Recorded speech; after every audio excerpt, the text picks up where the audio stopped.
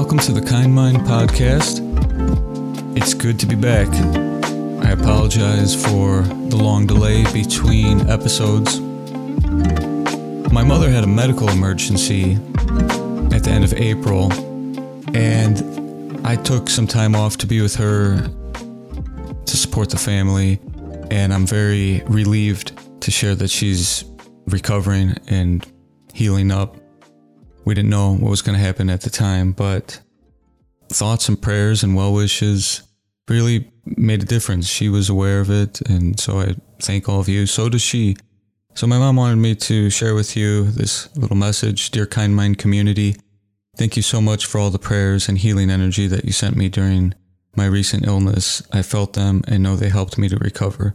It was unexpected for Todd, so thank you for providing support to him as well. I will keep your love and kindness in my heart, Patty. You know, some good comes out of crisis sometimes. It really gave us an opportunity to be together, everyone in my family, including some extended family. And we got to say things that were meaningful, heartfelt. So whenever that time does come where my parents need to transition, if they go before me, I feel like life gave me an opportunity to say what I need to say and mentally prepare for the impermanence that is the reality for all of us. And now that I'm back in Illinois, I'm really excited to return to the homestead, 1854, and I appreciate them for hosting us. So our next Kind Mind gathering will be this coming Wednesday, if you hear this in time, June 28th at 7 p.m. Doors open at 6. Food won't be served this time, but there will be drinks available. And it's always free for anybody. Donations are welcome. If you're not in the area or cannot attend in person but would like to do so online via Zoom, we offer that as an alternative option for members supporting this podcast on Patreon. So just visit patreon.com/kindmind. And this episode is the 91st, so we're still trucking along now. We're 9 episodes away from the 100th. So we'll be thinking of something special that we can do to bring people together and celebrate. This episode is called To Be or To Have, or To Behave. In 1976, German social psychologist Erich Fromm published a book which presented the titular question, to have or to be. This philosophical inquiry would resurface throughout his work as two distinct modes of existence. He further claimed that modern society, with its indoctrinated materialism, prefers the having mode. In our conversations and mindfulness practices in this community, we often contemplate the dialectic of being versus doing. The obscure Portuguese poet Fernando Pessoa once wrote in a book, The Message, "To have is to tarry." So in a sense, the more you have to do, which can weigh you down in terms of freeing your mind. Or a lot of us set out to have something in order to just be able to be more without the demand to do. But with societal forces and economic pressures from the top down, or our own habits, or other norms and expectations, often the being never comes. It could be argued that all we really have is our mind and our body, our mental health and our physical health, or these two sides of a precious mind-body coin. But even that coin is a loan or borrowed. But one or both of these sides can suffer a lot, our mind or our body. However, sometimes we don't realize how pursuing even good things or possessions beyond a healthy, happy mind-body can result in pain. Because those things rise higher and higher in the priority chain. And then they're pursued even at the expense of mental health or physical health. Or we think we acquire the subtle things to boost our wellness. But there's a balance and a law of diminishing returns. Someone wants muscles and fitness. It's good, But without balance, more and more muscular tissue may take a lot of time to maintain. And then why do we want the muscles? Is it for work or self-defense? Nothing wrong with that. Is it still for health? Or is it unwittingly another way to have something else? Similarly, why do we want to be smarter or clever? Again, want to be healthy and have good thoughts for our mind and the right information. Or again, is it to get something else or someone else? It's just good to know in case one gets lost. If we have the luxury to be present with existence, the right actions can arise naturally. The right actions in terms of preserving that foundation, mental health, physical health. Sort of like the saying, don't act, but act in Taoist wisdom teachings. We can be aware of tension in our body or in our mind, the fatigue, the insecurities, the fears in the mind, and then respond compassionately. But we can also be with contentment, acceptance, or peace that we might otherwise neglect. But let's see what you think after listening to this episode. Thank you for your time. Hopefully we can connect next week or in the future. I also speak once a month at the Speakeasy Spiritual Community with Maureen Muldoon.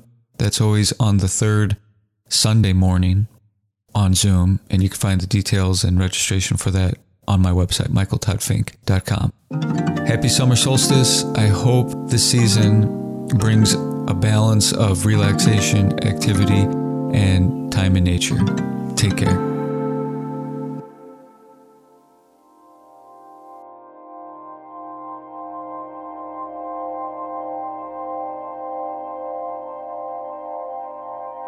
Just take a moment to look back on how fast life is changing.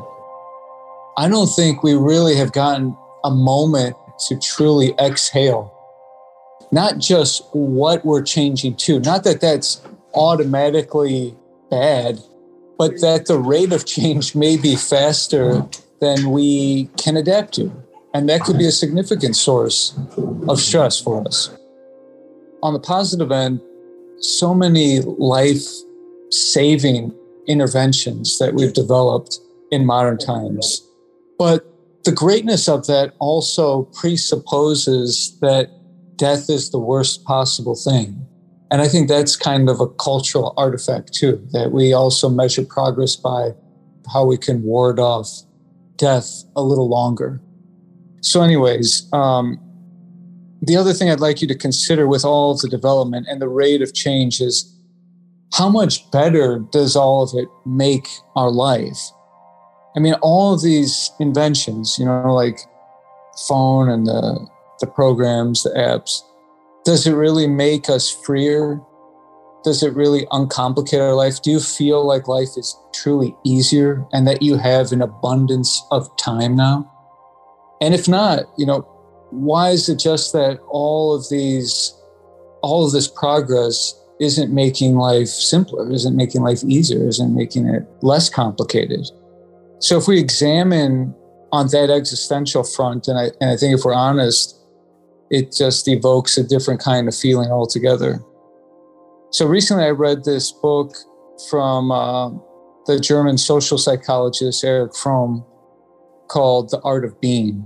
But in 1976, and it touched on a theme that inspired our talk tonight, but in 1976, he had a prior book that presented the question, the title question, to have or to be. And this philosophical inquiry comes up multiple times throughout his work as two distinct modes of existence. And I think in our mindfulness conversations, we explore the dialectic of being versus doing.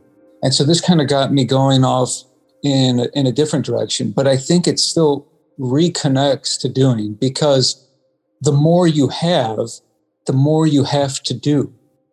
All to haves become have tos. You know what I mean? Just think about it. Anything I want to have is one more thing I have to do to maintain it, to serve it, to keep it, to protect it. This isn't an argument against having. It's just, something to initiate our reflection. And I mentioned the Portuguese poet Fernando Pessoa. In his book Message, he remarks that to have is to tarry. Wondering what that means. I asked my mom, because it's not a word we use too often. What does tarry mean to you? She said, to dilly-dally. Mm-hmm. And then I was like, well, what does dilly-dally mean?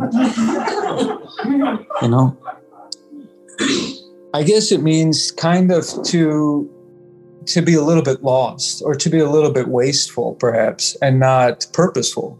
Like, let's get on with it. Get on with what's meaningful. So we often have goals. We have an idea in our mind what would make for a meaningful life. And then in between, there's all this stuff we got to do. I think everybody here would say, like, it would be nice to just be more, to have more time for being. But if you have too much to do, and if all of the changes aren't helping us have the flexibility or the space or the luxury of being more, then what is the point, So anyways, Fromm points out that this attitude of having, or this mode of having, is the dominant mode, especially in Western civilization. And it prompts people towards accumulating, collecting, striving, acquiring, ownership, possession. But acquiring physical things, and even abstract things, has an agreed upon meaning in the game of world order. What somebody has, not just physically, it determines how you get to live to some extent. Even the idea of having a home or having land is a construct, because land isn't something that you can take with you when you die. And same with even borders of states, of countries in the world. There's no real border. These are just social constructs.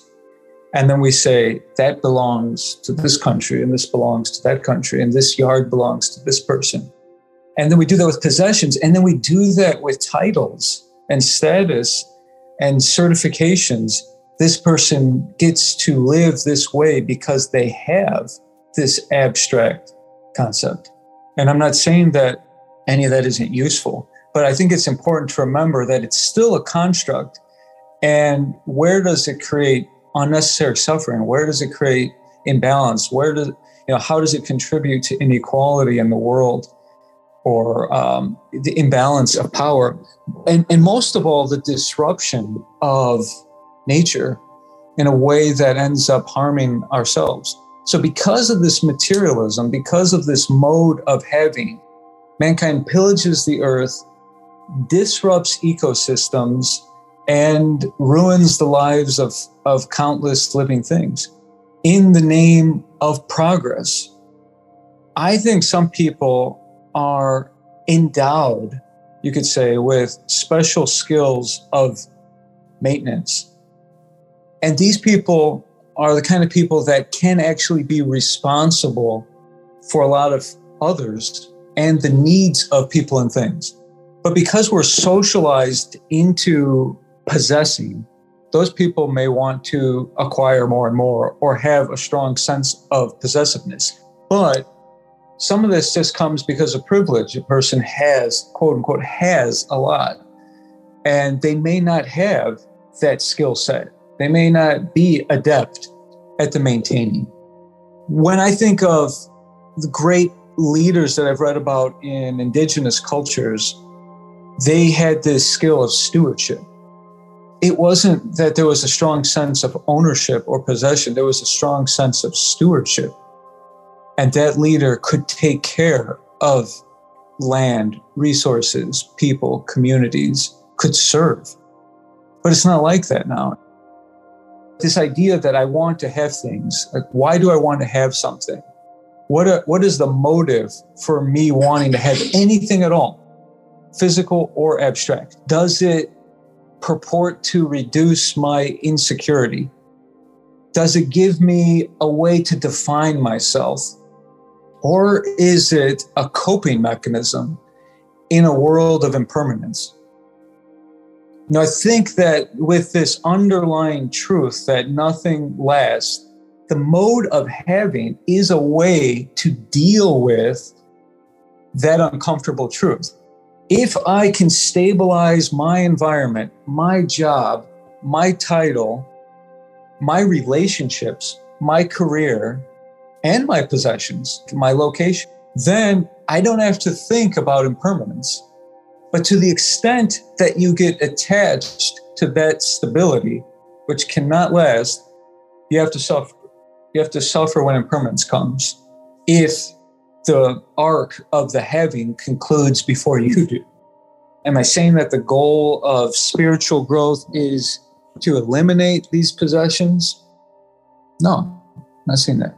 But I do think that it could be about, like, spiritual growth could be about transcending possessiveness. And the way that you balance your experiences and relating to your experiences versus the attitude of ownership. And this having has led to really awful things. Even the idea that people could own other people, slavery and human trafficking, which persists to this day in a variety of forms. And even if we could see that, or we could study that and recognize how awful it is, still most people fall somewhere on the spectrum of control. Meaning, even if you think owning somebody is unconscionable, isn't it still true that we wish people would understand us? We wish people would do what we want. Parents wish that you'll do what they want. Even when you're an adult kid of your parent, they still try to control your life in different ways, or your spouse does, or your kids do.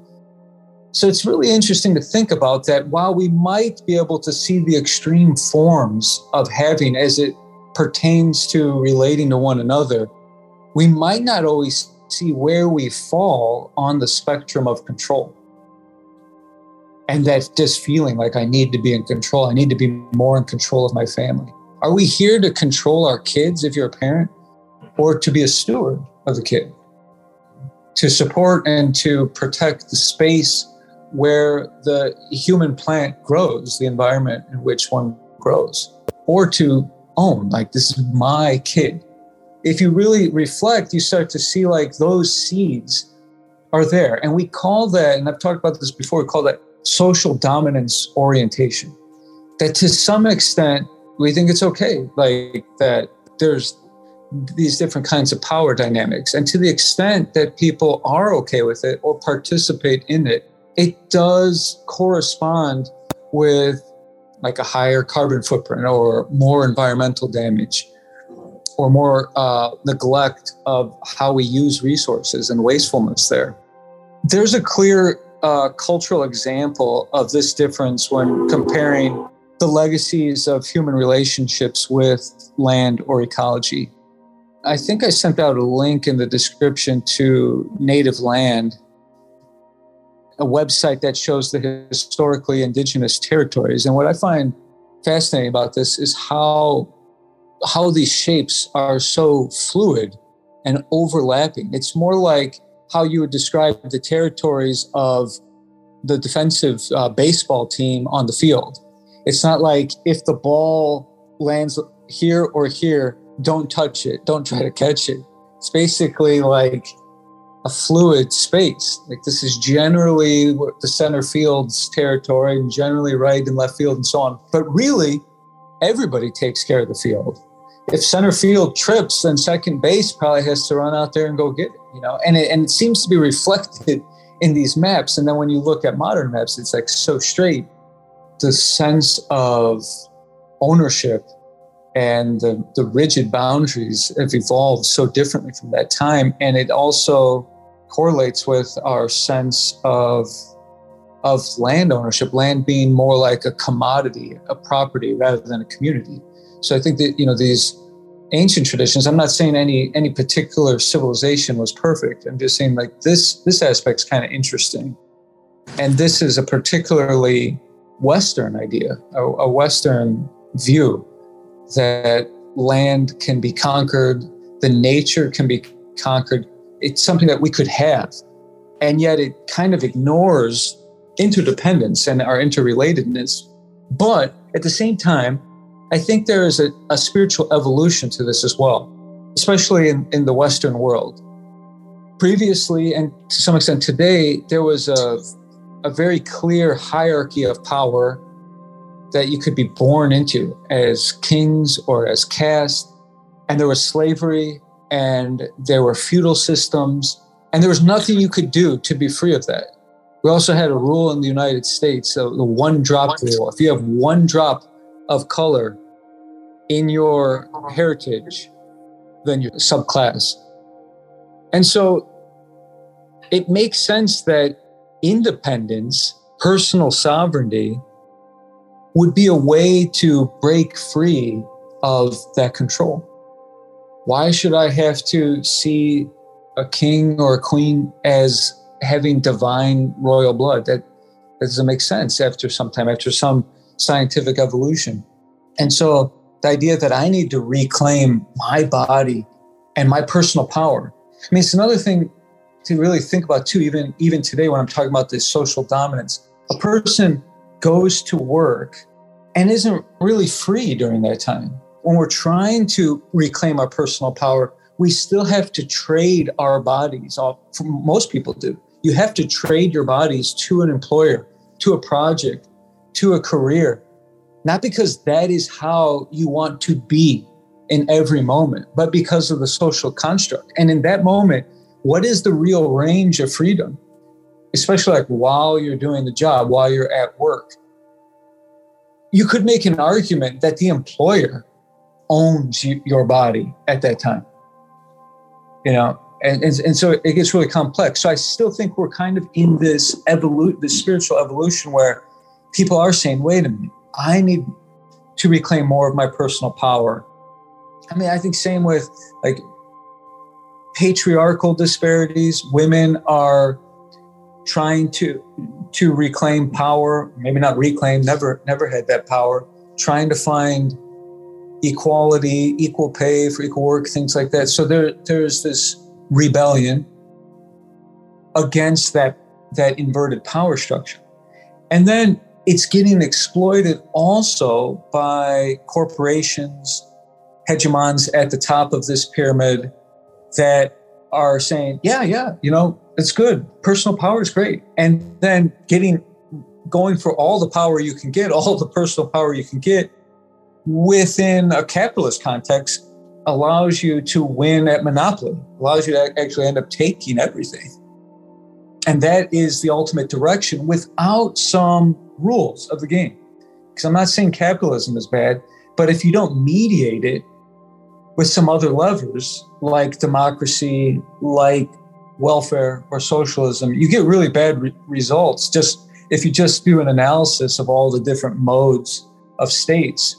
Because think about this, like if it just said, let people work out their own contracts, whether it be all kinds of slave-like relationships, why wouldn't you have children as laborers? If the child will take the job and a person's willing to pay very little and the child will do it, why not hire children? So unless you have some other ameliorating forces, that would be allowed under pure capitalism. There's no rule about capitalism that says if the child's willing to do it for whatever you're offering, that's how it happens. That's why there has to be some other mechanisms in place, because that can lead to really disastrous consequences. And what the right amount of all three are is always an experiment, you know.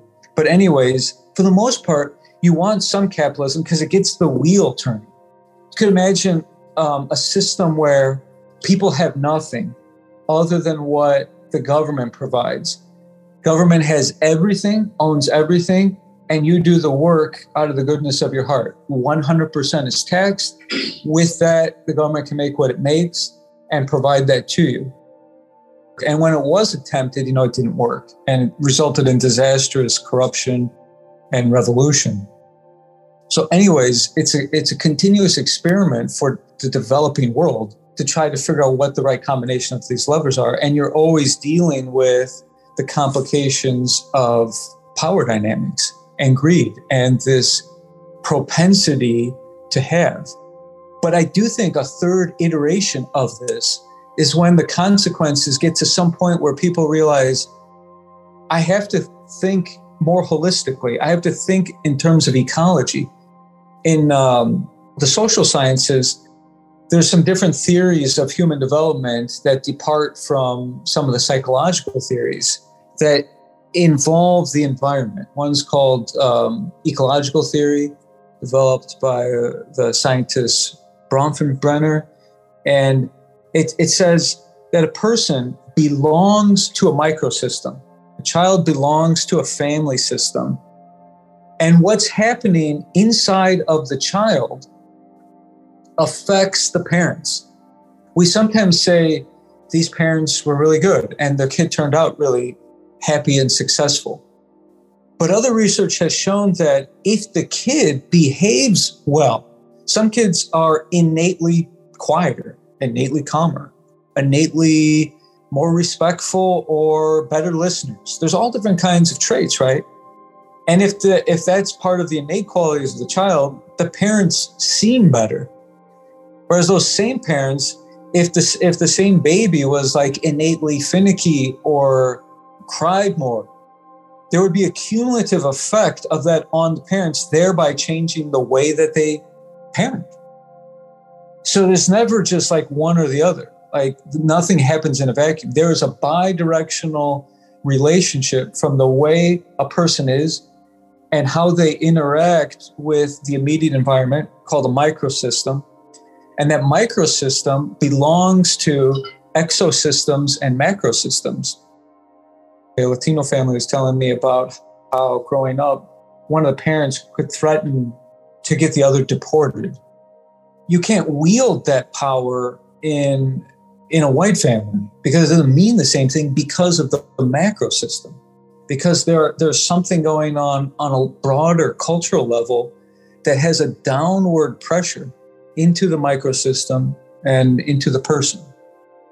There are also cumulative effects of exposure to the conditions of these different systems as they interact with each other. But if you go into a forest, you can kind of see this for yourself.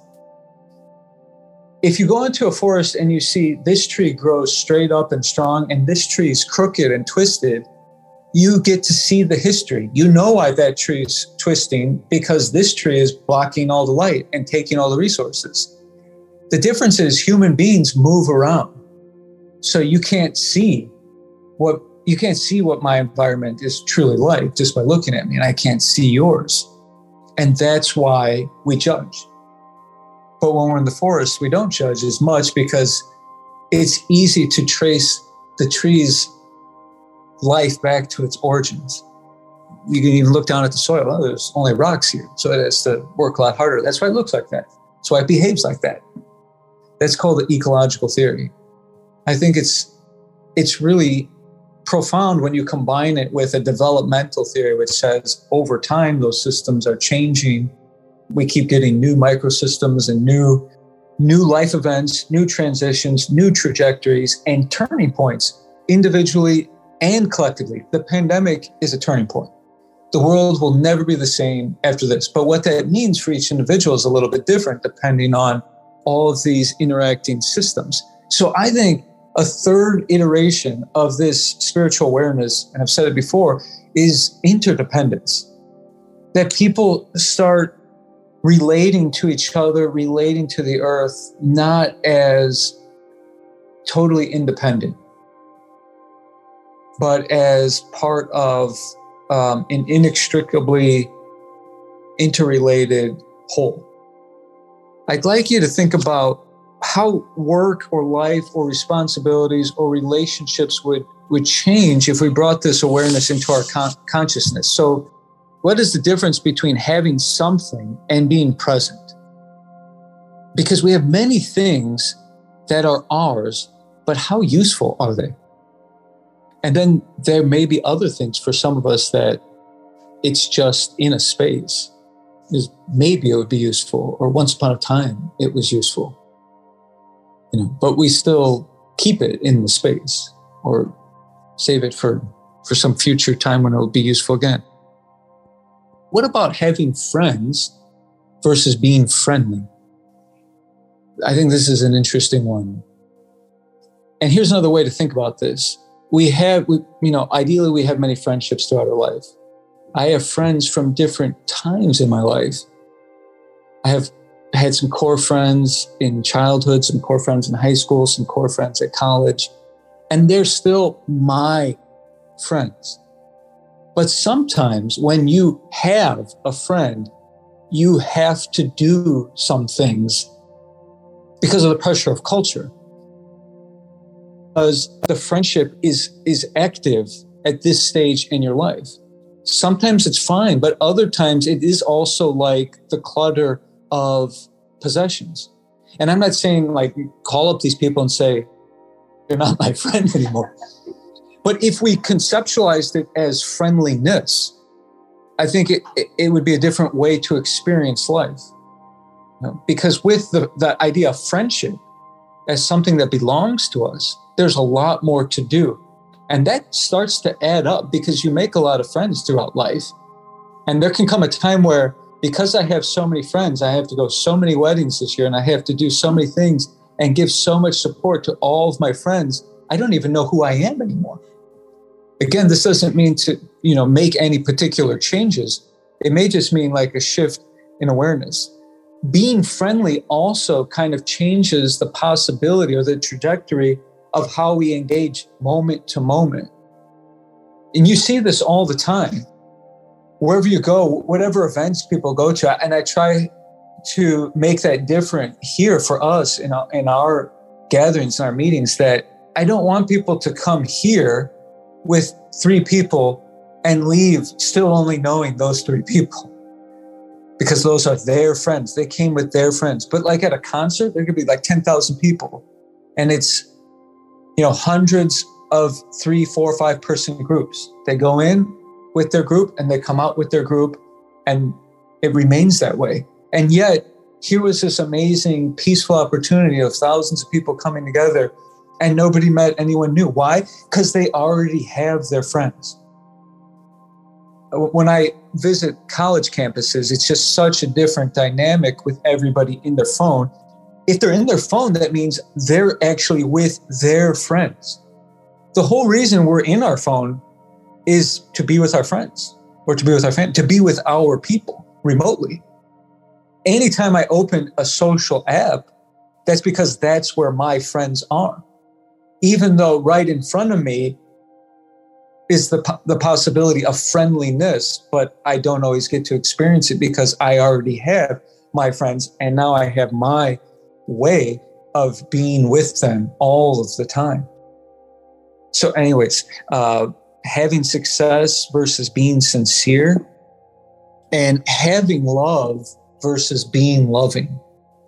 Again, really wise teacher, Anthony DeMello, Indian Catholic priest, who had a really interesting perspective on spirituality because of his Vedantic background in Hinduism and in India, but his Western spiritual training. He had a way of explaining concepts like love in a way that really makes you reconsider how we pursue these experiences or try to cultivate these experiences. The idea that I love you, for a lot of people, has to do with the having mode of existence. I want to have love. I want to have a person. And if by loving you, I really mean I'm attracted to you. Because a lot of this is rooted in the superficial, in the appearance. What draws somebody to someone else in the first place? If we don't know everything about that person, if we don't know the eco-biological development of that person, it can only be something on the surface. And so if I say I love you and I mean I'm attracted to you, what we don't really understand is it's saying you attract me. Not I love you, but you attract me more, at least at this time, than other people do. And it's not about love coming out of me. It's something that brings me towards you. And then that means that it's conditional. Because if you attract me and the other people don't attract me, that's what makes me love you. And that's what makes me have your love or have you as my love. Then what happens when that person isn't attracting me in the same way, or when somebody else attracts me more? Then the love is exposed, you could say, or conflated with something else. And that, that leads to a lot of problems. The idea of having and interpreting love in that way. But if love is not something we have or don't have, or had but then lost, then it's more like that is a state of being. And the love is not something that is reserved or constrained or only accessible to the one that I have, but it's everywhere because it is me. And it just looks different when I relate to you and I relate to you and when I relate to you. There's a different way of expressing the love with the partner, with the friend. But it's powerful to think about how can I be more loving rather than how can I attract love, or really how can someone attract me to them and then accept that I'm attracted to them. In that misinterpretation, a lot of couples would race through what you can have. You can have a marriage, you can have a home, you can have kids, and you can have that and have a life. And then what? And then cruise control? There's no cruise control setting, right? And people forget, and then what happens? You check off all these boxes, and then people are left to live the rest of their lives knowing, I have my partner. But as you're saying, if you're not living and being moment to moment, and people just start doing their own thing because they already have the thing, and it's after so many years pass, because there's not more things to have and accomplish once you do it. Like maybe the next thing is 30 years from now when we have our retirement or something like that, but when you think in terms, like Erich Fromm is saying, in terms of being loving, then there is a particular mode of existence and way to show up in life in that microsystem every moment. You're right. Every day, every look, every interaction, every touch. I'm not saying like this is like something that we can, never miss or never overlook or never fall back into. It's just that there's this interplay of these modes of existence. There's an external pressure to be the other way, I think, because of the materialistic forces. But experiment with that. And not just in your partnerships, but also just in all of your interactions. The being friendly or being loving, and just see what shifts for you, or if anything shifts for you. We can also consider what the motives behind the actions that led us to have what we have. Because do you still have those motives? Sometimes we have these motives, so we pursue something, we get it, the motive leaves, or the desires is extinguished, but we still have the thing. Who was this? Gosh, was it Margaret Atwood that said, I want them, I got them, shit. Something like that.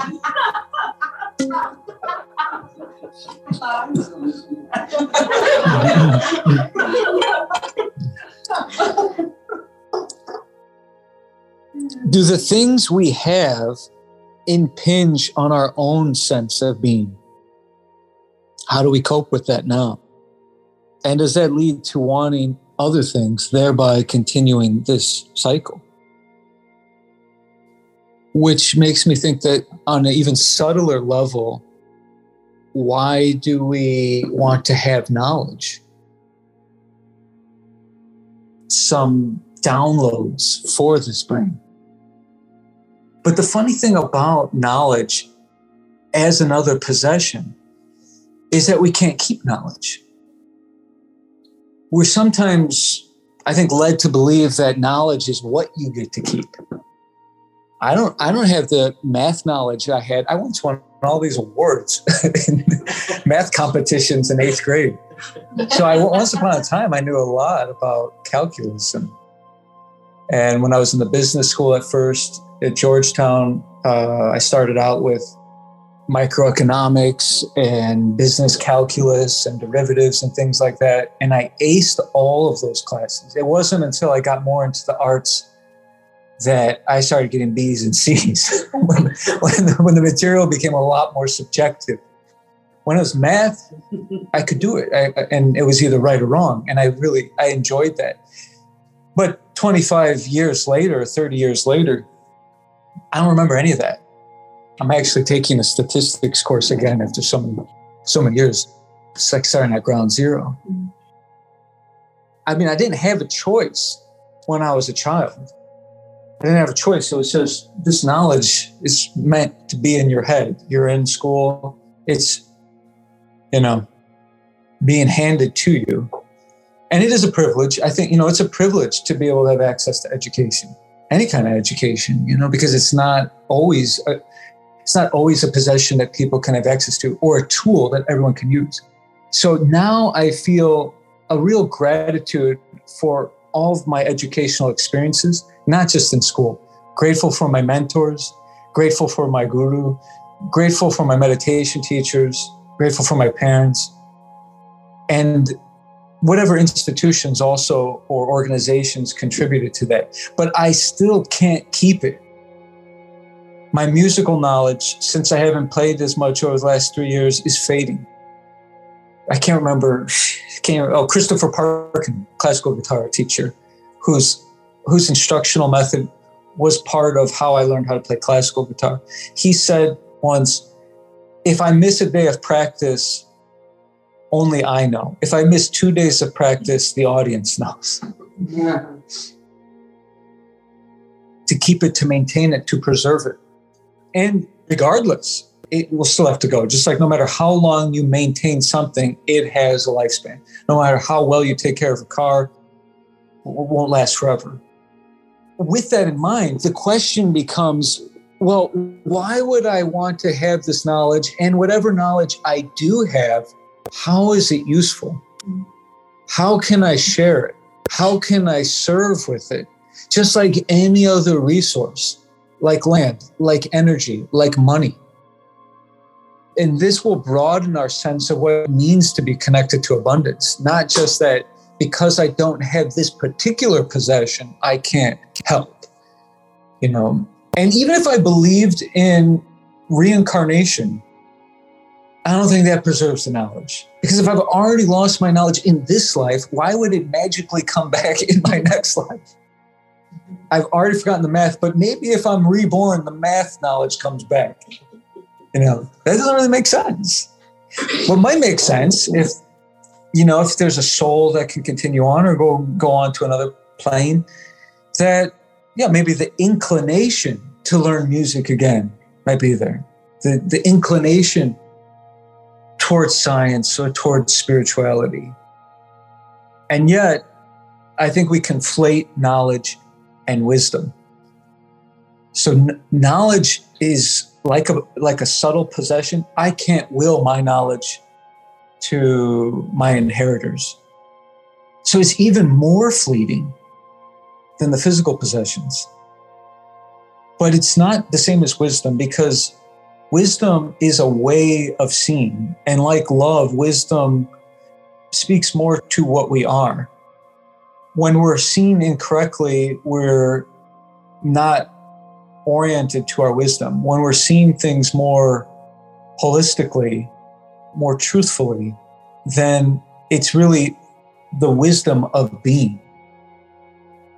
Society can look at other peoples from the past and say, well, they used the same tools. They had the same knowledge and the same possessions and the same mode of existence for thousands of years.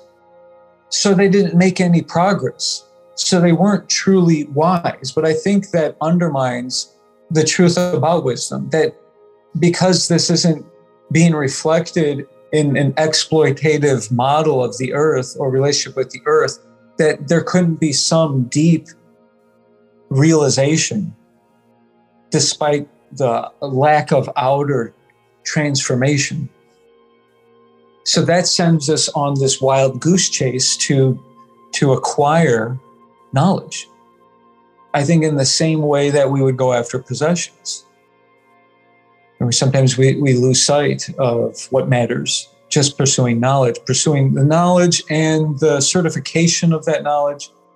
And I'm not saying not to do any of those things. All I'm saying is in the same way we talk about possessions, well, why do I want this thing? Is it only for my security, or is there some good I can do with it?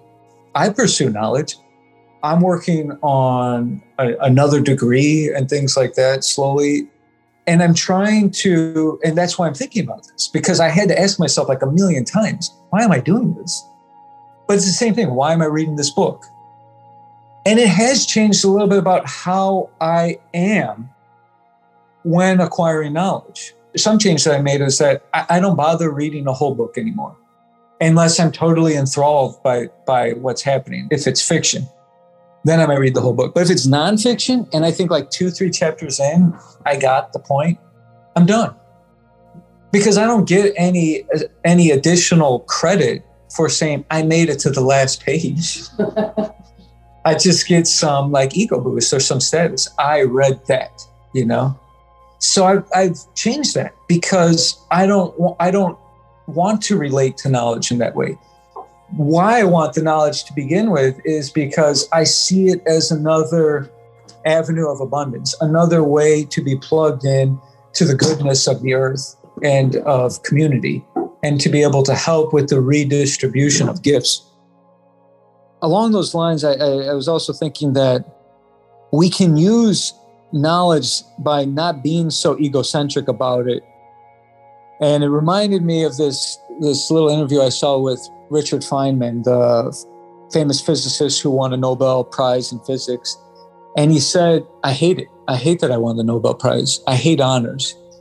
And he realized this about himself when he was inducted into an honor society as a kid, probably because, he was an exceptional student. And he said, but the society, the honor society, was essentially a meeting of people to decide who else is worthy of being in the society. And then when he was a Nobel physicist and was honored with membership into a science society, an honorable science society, he said the majority of the meetings was, what are the criteria to be in our society? And then he said, I don't want the honors. I don't want the awards, because the reward was discovering the knowledge. The real reward for a scientist is we found it. This is awesome. And to be able to give it, to be able to gift whatever that knowledge was, either to help to make the world a better place or to help with our understanding of our relationship to the universe. So I really love that. Another point of delineation here is that between the East and the West, you have systems of being, like martial arts, Tai Chi, Aikido, Karate, all these different traditions, really emphasized being in your body. Also like yoga. And it wasn't until like the late 1800s, Dr. Jigoro Kano in Japan created a 2-belt system. You might think that the belts go back thousands of years or hundreds of years in martial arts traditions. They don't go back far at all. One Japanese martial artist doctor said, I want to have a different belt for the teachers and the students so the student can find the teacher. And then a European martial artist in the 1900s said, let's make a whole system where you got to get to like a video game, the next rank, and we'll know. And that will keep people in the schools and buying more schools and commercialize it. And we'll export it to America. And the same thing happened with yoga. Yoga was a way of being in your body, relating to your body, moving in your body. And then it It was commercially exported to the West, and it was something that you could have.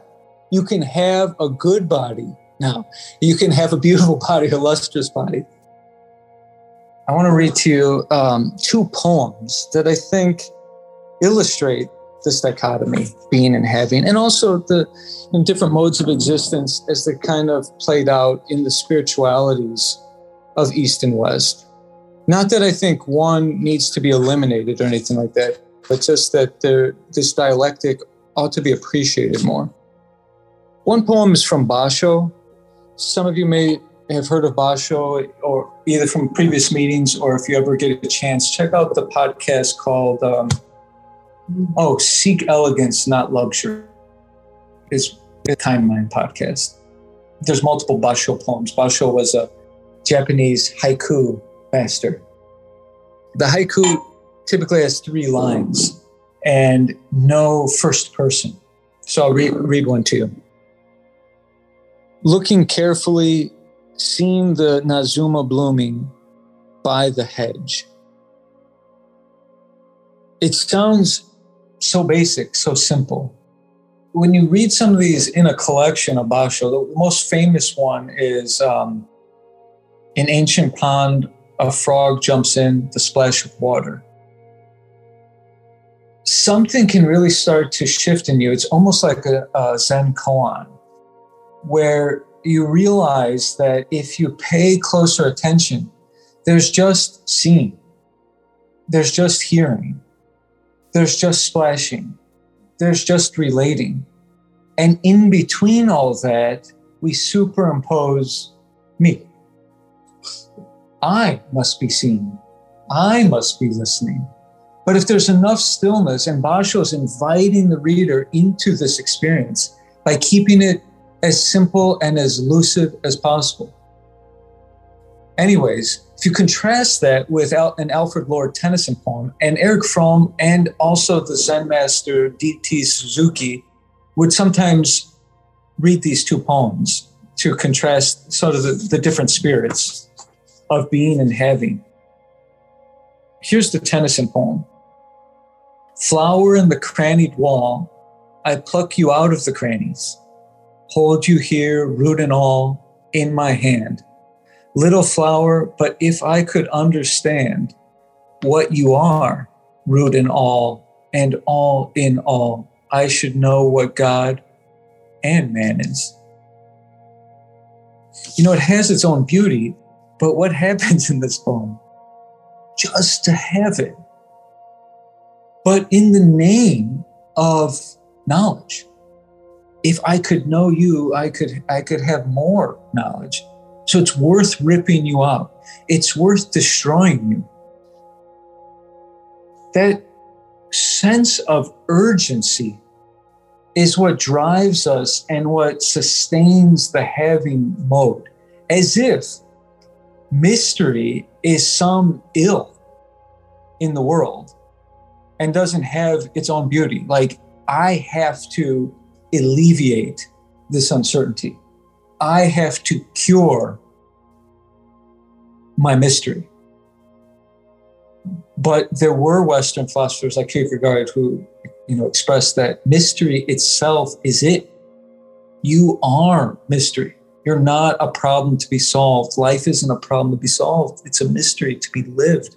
So in the other one, Basho is just being, just relating. There's no trust in the aggressiveness of trying to have knowledge. That's what I mean by even the pursuit of knowledge can be destructive. The having of knowledge can be as disruptive as the exploitation of the earth. And they kind of go hand in hand. And we just don't always think of the knowing. I mean, it informs so much of our research. Cut up the animals, do whatever we want to the other life form, the lower life forms, because we have power over them. Which is probably why so many of our science fiction novels and films have always portrayed the visitors from outer space as hostile, looking to steal our resources or abduct us and experiment with us, because it's a reflection of mankind's own superiority and inferiority complexes. those flower poems really remind me of something Paulo Coelho said, Portuguese author, and Osho said something similar, that if you love a flower, don't pick it up, because it will cease to be what you love. Love isn't about possession or the having that we're talking about. Love is about appreciation. And in our attempts to control, to keep, to have, we suffocate what we love when we choke the life out of the love. It's also a very Western position to conclude that there's no point to life if we can't achieve something, if we can't know something. And in the achievement is where we think we'll find our meaning. That inability to be with mystery, to be still, to be present. But this word be, the first person of be is am, I am.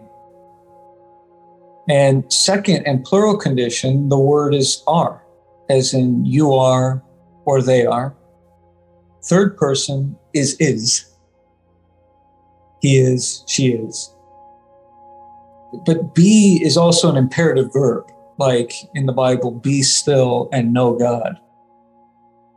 In Sanskrit, I am is expressed in the word aham. And there are 4 statements in the Upanishads. These are the wisdom parts, spiritual wisdom part of the Vedas. One of them is tatomasi, which means you are that. And another one is aham brahmasmi, which is like I am that I am in the Old Testament. Aham brahmasmi, the I am, and Brahman means I am Brahman. Brahman means the supreme reality. I am the supreme reality. I'm not totally separate. But another definition of aham is interesting. It means abeda or beta abeda. Abeda means not different from. The person is not different from God or the universe. And at the same time, the person is different from God or the universe.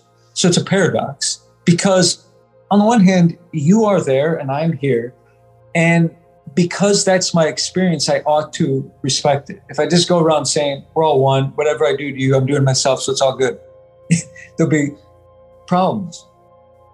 But then to treat it only that way and not really appreciate that even though I can't perceive it, or maybe I don't perceive it all the time, there is an underlying harmony or unity to everything.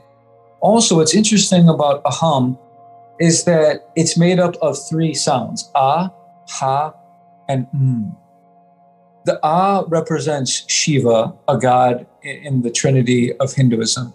But Shiva is also the activating principle of life, like the life force, like prana.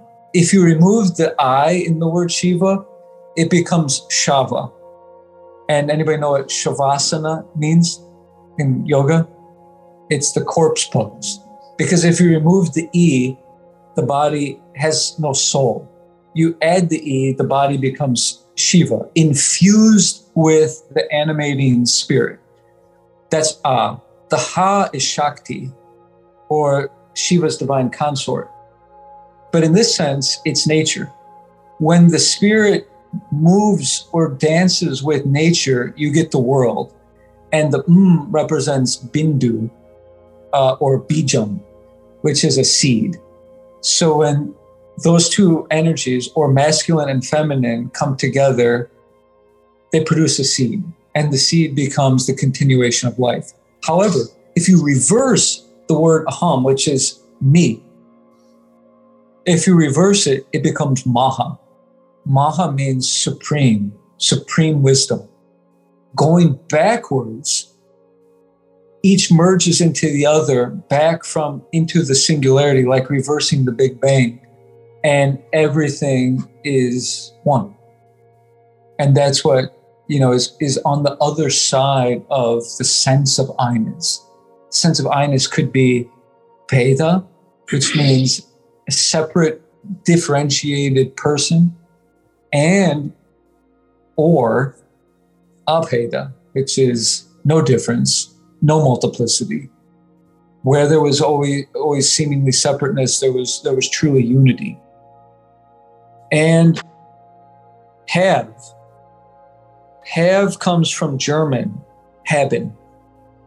That meant to grasp. There's a Proto-Indo-European sound prior to haben, which is cap. Cap evolved to haben and have in English. That cap sound means to grasp. Because really what we have, what we could truly say we have, is what you can hold.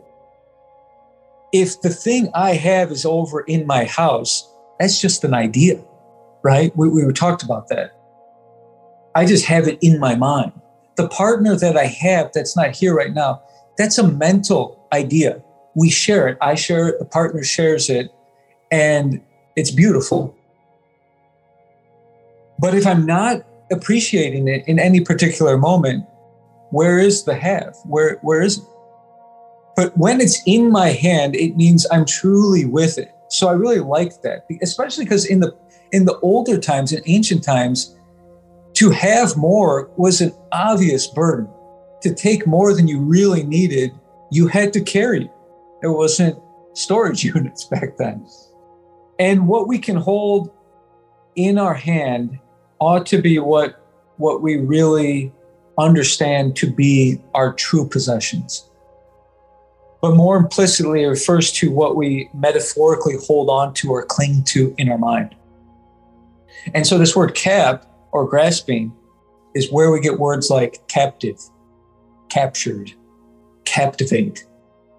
So the thing is that whatever we cling to or try to grasp, not just with our hands, with our mind, it captures us.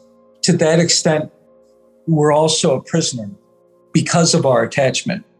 And when you bring this dialectic together or live this paradox, the being, mode, and the having, because we said, yeah, we have some things, we use those things, but if we're trying to grow spiritually, we want to use those things in a way that's kind to ourselves and others. But another way that I think of this balance or this dialectic is just simply bringing the two words together. Be and have becomes behave. But not behave in the moral sense.